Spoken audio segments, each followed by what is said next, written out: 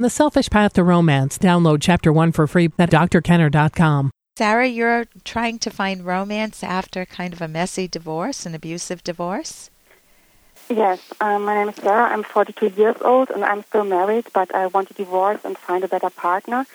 And I have two questions. I grew up in a very dysfunctional family with two very irrational and cold parents who weren't self-valuing and who didn't value me. And then my husband is the same kind of person. He's an abusive, and he's the type of man Susan Forward describes in Men Who Hate Women.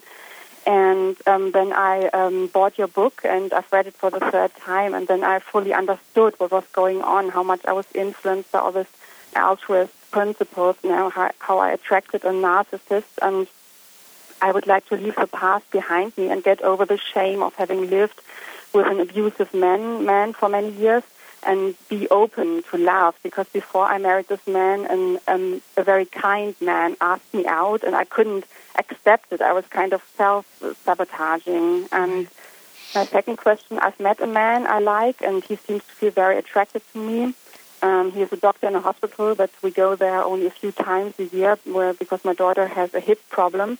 Yeah. And when I see him, he holds my hand and we flirt, and I'm very shy and insecure. I don't know how to start, how to date him, or what I can say. Is he single?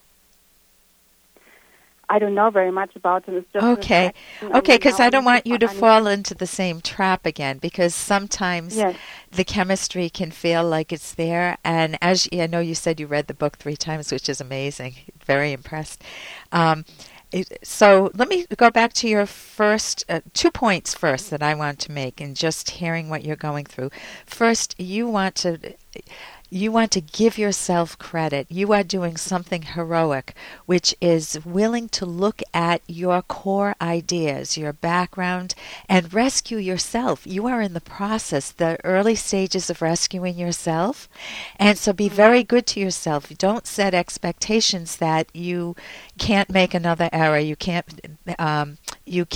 mess up again, because yours getting into that relationship, which you can see now, was an error of knowledge. You did not know what hit you. You were feeling not good coming out of your family of origin. Your parents were not good, very rocky, and I don't know the details, so you have the graphics to fit in. But if you grow up with what you're saying are 2 very irrational parents, and it's very common that people try to find a partner that reiterates that feeling. For one, they feel at home there. It's a horrible home, but they feel at home. It's familiar. Yeah. And the devil you know is better than the devil you don't know, but maybe there are angels out there, and I don't mean that religiously, obviously, but maybe there are good people out there, and of course there are much better people out there. The second is so number 1, give yourself credit. The second is, you said you felt shame, and that's the point of an error of knowledge. I feel ashamed if I deliberately did something wrong to hurt somebody. So shame is guilt in the face of other people. You know, you can privately feel guilty, but when you feel shame, it brings other people looking on at you and your wrongdoing. So I don't drink, but let's say I was an alcoholic and I'm messing up my family, and I feel shame when I'm around the family. I should feel shame. I've earned that. But for you to feel shame when you're the victim, that's like damning the victim, and I don't think that's fair. And so you want to, if you're rescuing yourself, Sarah, you want to figure out how to be your own best friend. That's the skill in cognitive therapy. How to be very supportive of yourself, to not say anything to yourself that you wouldn't say to a very dear friend who went through the same history as you and is trying to rediscover themselves and then rediscover love, or discover love for the first time. So those are some points there. The next point is... Hey, I got to interrupt this because we've got to pay some bills. 30 seconds, that's it. A very quick ad, and then Ellen will be back. Romance. I wish I knew more about what girls want from a relationship. Boy, I wish I knew more about what I want. Where's that ad I saw? Here it is. The Selfish Path to Romance, a serious romance guidebook. Download Chapter 1 for free at selfishromance.com and buy it at amazon.com. The selfish path to romance. That is interesting. Those are some points there. The next point is credit yourself, because change is a process. Meaning, if I want to change myself, if I want to learn Italian, just that desire to learn it and cracking open an Italian workbook, am I going to know it right away? And this is rhetorical, No, it's a process. I'm not going to wake up the next morning speaking Italian. Even if I listened to tapes all night long, I wouldn't have picked up anything because I would have been asleep. But the first stage of change is raising your awareness of the problem, the pattern in your life, and you're doing that. The next stage is figuring out a specific plan. How do you learn to value yourself? How do you evaluate another person? And just because someone's flirting with you, it's lovely, it feels delicious, but you want to have your eyes opened. What knowledge do you have about this person? And you don't want to jump out of the fire and into the frying pan. I hope I got that one right. You want to enjoy the flirtatiousness because you're getting some visibility. You know what I mean by visibility? Feeling cared for, cherished, feeling a little special. But, we don't know if you are the person that this doctor just kind of admires and loves, or if he does this with every patient. That sounds creepy to me. But maybe you are very special to him. I don't know. But you want to rescue yourself first. So the fact that you've read the book 3 times, I want to bump that up. I don't think you're in the first stages of change. I think you're moving along because you have an action plan. You have a goal. You know what feeling cherished feels like from having read our book. I'll just name it, The Selfish Path to Romance, How to Love with Passion and Reason. I wrote it with Dr. Ed Locke. And you want to change from being shy and insecure, and that happens over time too, by gaining more courage and I will tell you, I was a very shy kid. I mentioned 7th grade earlier in this segment. I was a very shy kid. I'm not anymore. Changing yourself can be delicious. It can be fun. It can be scary at times, and it can feel heroic at times. So you want to put yourself in the driver's seat and see, do I like this man? Not does he like me, because that would be the old pattern, wouldn't it? Yes, I like him. And what is it I like about him? Name the specifics, get more information, and keep your eyes open. There may be other people I don't know how to get more information because it's always a short moment. And then. What about Googling? What about doing a background check on him?